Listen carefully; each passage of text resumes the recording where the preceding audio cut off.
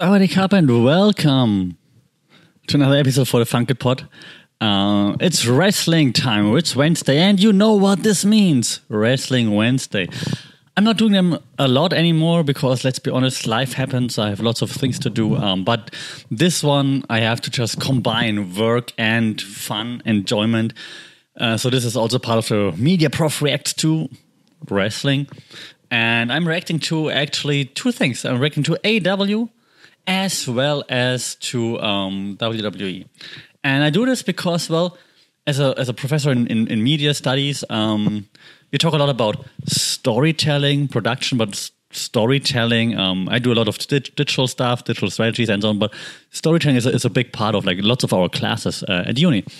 And the storytelling in wrestling right now, in parts of wrestling right now, is fantastic. It's as good as it gets, as good as it has been in a long time. And I want to just give like a few examples, maybe 2 or 3 examples, right? So I'll start with AEW and I'll end with WWE. So AEW just had the Revolution pay-per-view, and I have to admit, for the past year or so, I lost more and more interest in AEW. I still follow them on the social media. Every time I see them, I'm like, oh God, why are you doing this right now? So I used to, as you can also see from my podcast history, I used to be a huge fan when it all started. First 2 years, I was like, oh my God, it's so cool, it's different. The stories make sense, it's awesome. They lost this a little bit, in my humble opinion. I know I'm not a wrestling journalist. I don't give out stars. Completely arbitrary stars. I don't give them out. But if I would have given out 5 or maybe even 6 this past week. But the thing is, like the Revolution pay-per-view showcased perfectly why I lost interest in AEW, but also showcased perfectly why for a long time I loved it and why there's still hope, why there's still something that keeps me attached to it. Like I think I left some comments that are not hate. I don't do hate comments on social media. I just said like, man, on one of the posts of AEW, I was like, man, I remember when I was all in for AEW. Now it feels like a long time ago. And then I had like this half crying emoji, just like that's how I felt in the moment. I was like, what I'm seeing right now, it feels like WWE like a year ago. I'm like, yeah. And then I got lots of hate replies that I'm like, why? Like, let me have my opinion, right? If you have a different opinion, great. But I'm just trying to explain why I have this opinion, why I think that way. So sometimes organic things happen. We've seen it in WWE way back when, Daniel Bryan. Now we've seen it, Bryan Danielson.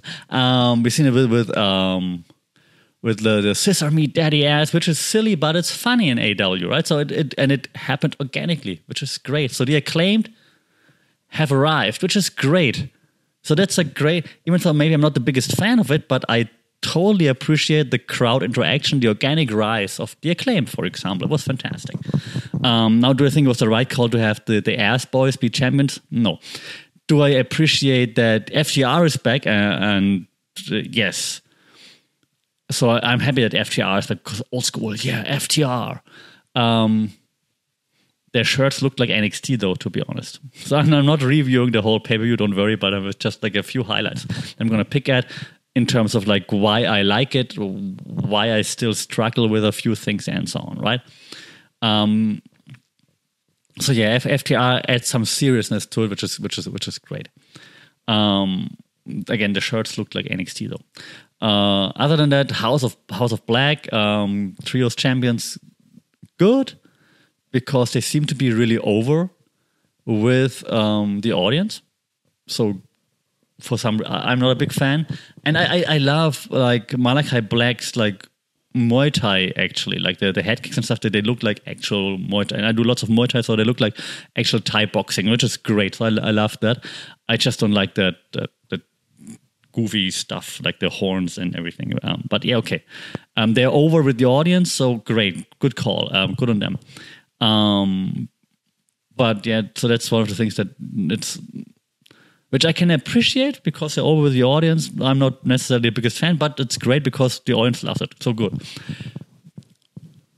Where I just lost like interest, or which I just couldn't really care for, was then the women's match. Ruby Soho is just it just, I'm sorry. I don't want to, if you don't have anything nice to say, don't say anything, right? So, just not captivating me. Sorry. Jericho wasn't a great match, but gotta give it to him. He's not clinging on to the main event spot or anything like that. He opens the show and puts over younger talent. Even though Ricky Starks has been around for a while, but puts him over somehow. Okay. But what, of course, we have to talk about, it's not Wardlow. That's the thing where it's losing me again. But what we, of course, have to talk about is the main event. Right? I think, hands down, MJF is the best heel in the business right now. Yes, even compared to Roman Reigns, and I will explain in just a second. And Roman Reigns is awesome too. So it doesn't mean you can only have one. I think they both are doing awesome work. I just think from a heel perspective, MJF is doing like a bit better just for me because it's just more psychological work as well. Roman Reigns is just like this force that can't be stopped, and which is great. But has his people backing him up and so on, like they're like this mean faction, like great. But MJF is just doing it all more or less by himself. And those psychological games, I just like it. He's like more like an asshole villain. I can say it on YouTube, right? And I just gravitate more towards that. I like when he comes out with the devil's mask because he calls himself the devil, and I don't know why, but I like it. I like that mask in particular. I loved when he came back as a Joker 6 months ago. When with the Rolling Stones song, like please allow me to introduce myself. Fantastic. That should be his walkout song, to be honest. I like the walkout then at the pay-per-view with the string quartet or the orchestra, whatever you call it, was a string quartet, right? That was cool. And the match was great. And people who say he can't wrestle, clearly just hating because he can wrestle. And they made a point of showcasing towards the end those wrestle exchanges between Bryan Danielson and him was fantastic. And also huge credit to Bryan Danielson. Like I think most of us thought MJF going to retain, but it's Bryan Danielson, so you never know, right? I mean, he's a huge star, and he got the crowd really excited, really hyped up. Like they're doing the yes chants, and he's like with his arm going. It was fantastic. This match, for me, best match of the year so far. It was awesome, and I came into that event not being all hyped up. I like MJF. I like Bryan Danielson for what he does. Not the biggest fan, but I like what he brings to the table. The intensity in the ring, for example. I didn't expect that much. It was awesome. I watched it completely. I didn't skip. I didn't fast forward or anything, which I did with lots of other matches. I think the storytelling in this match was also great. This back and forth, who gets the first fall, who gets the second fall. Then MJF, of course, trying to cheat, obviously, and then actually also using the oxygen tank to his advantage was great. The call-in by Tony Khan to make sure that it's like sudden death. Sudden death should be like the automatic thing. Once you're over 60 minutes, it should be like a sudden death, right? But okay, whatever. Still good. The crowd being all for Bryan Danielson, you're almost believing him he's gonna pull it off because he got all the momentum. So this storytelling got me. It was just awesome, and I mean I don't want to pick it apart. If you haven't watched it, watch that match. If you say like, "Hey, AW is not my thing," what are you talking about? I'm all about the bloodline. I get it, but watch that match. If you can just watch that match, try to be unbiased. Watch MJF versus Bryan Danielson.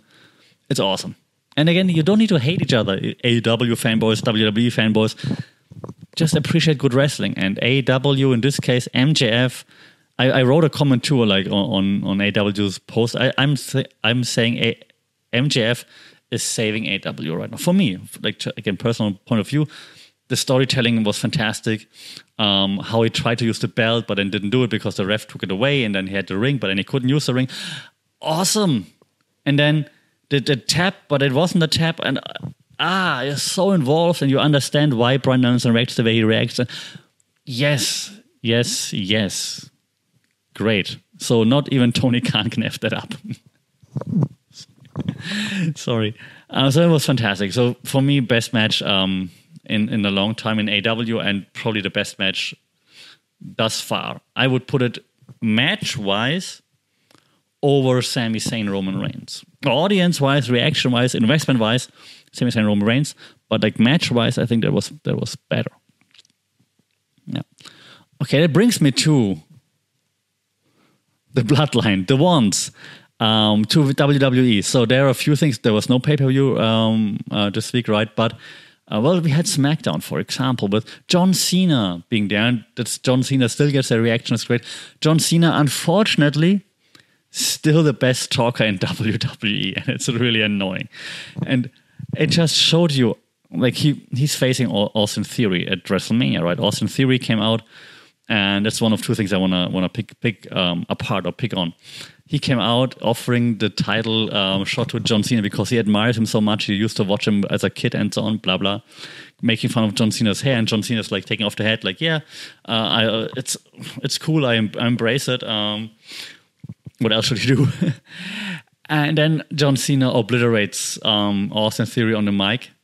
And maybe that's to put him... I would assume John Cena is going to put over Austin Theory because John Cena wants to be the company man and wants to elevate the next talent. And Austin Theory still seems to be like the chosen one for WWE, but his mic skills are just so bad. Like, unfortunately, what John Cena said is correct. No one cares about him, about Austin Theory. He has so many opportunities, he never uses them. And by now you just want to see him fail. I hope John Cena, I don't know what would they do for John Cena? What would they do for the title, for the storyline? Like if John Cena wins, and I never say this, I hope John Cena wins, right? But oh my God, I hate Austin Theory. And I don't hate him like a heel. I hate him just because he's so boring. Like when he comes on the screen, I usually fast forward. I just didn't do it because I wanted to hear what John Cena had to say. So at least they got me invested there. But so Austin Theory is just and it sucks to say that Cena is still one of the best talkers because it's been for a long time. There should be someone else that should be up there by now. So I hope someone else can just grab the brass knuckles and just run with the microphone eventually, the brass microphone. So then there was what was awesome, of course, again, storyline development, Bloodline, Jimmy Uso. You think, oh no, are they gonna reunite? No, it's gonna be. We have like the Uzi ones with Sami Zayn, and then the crowd goes wild. So yeah, Sammy got his buddy, and then he betrays him. He super kicks him, and then goes like, oh, the Bloodline is stronger. The family, nothing beats family, and so on. So the Usos are reunited. The Bloodline is reunited, beating down Sami Zayn, and Cody Rhodes comes out, saves him. This is the only way, and well done, where WWE can make us be okay with Sami Zayn not headlining WrestleMania. We are all like, we want Sami Zayn headlining WrestleMania. He should be in a triple threat match and so on. But this now makes you want to be like, okay, Sami Zayn needs to fight the Usos now. So now we're going to be okay with it, with probably Sami and KO fighting the Usos at WrestleMania. Before we are like, no, he needs to be there against Roman Reigns. But now you're like, okay, take the Usos out first and then go after Roman again. And now Cody helping Sami Zayn also like throws him in the mix somehow, so that the people, the audience cheers for him. Storytelling wise, well done, well executed, and that was something I was missing like a year ago. And that was the exact opposite. AW did like the storytelling well, and WWE did like nothing in storytelling terms. And now the story is just great. The matches still not always the best, like those filler matches. Sorry, but those main event spots are fantastically well booked, and the story makes so much sense. And you're like, okay, I'm on board. Sami Zayn, go get those Usos now. Great, fantastic. Use all the momentum. You're not losing anything. Even though I still would love to see Sami Zayn in the main event beating Roman Reigns, obviously. But now you would understand why he's going after the Usos. It's fantastic storytelling. The Media Pro for Teacher storytelling is super happy with that. How do you feel about it? How do you feel? Do you think MJF is the best heel? Do you think Roman is the best heel? MJF also in this press thing then saying like, well, I don't need a team to back me up to do all this.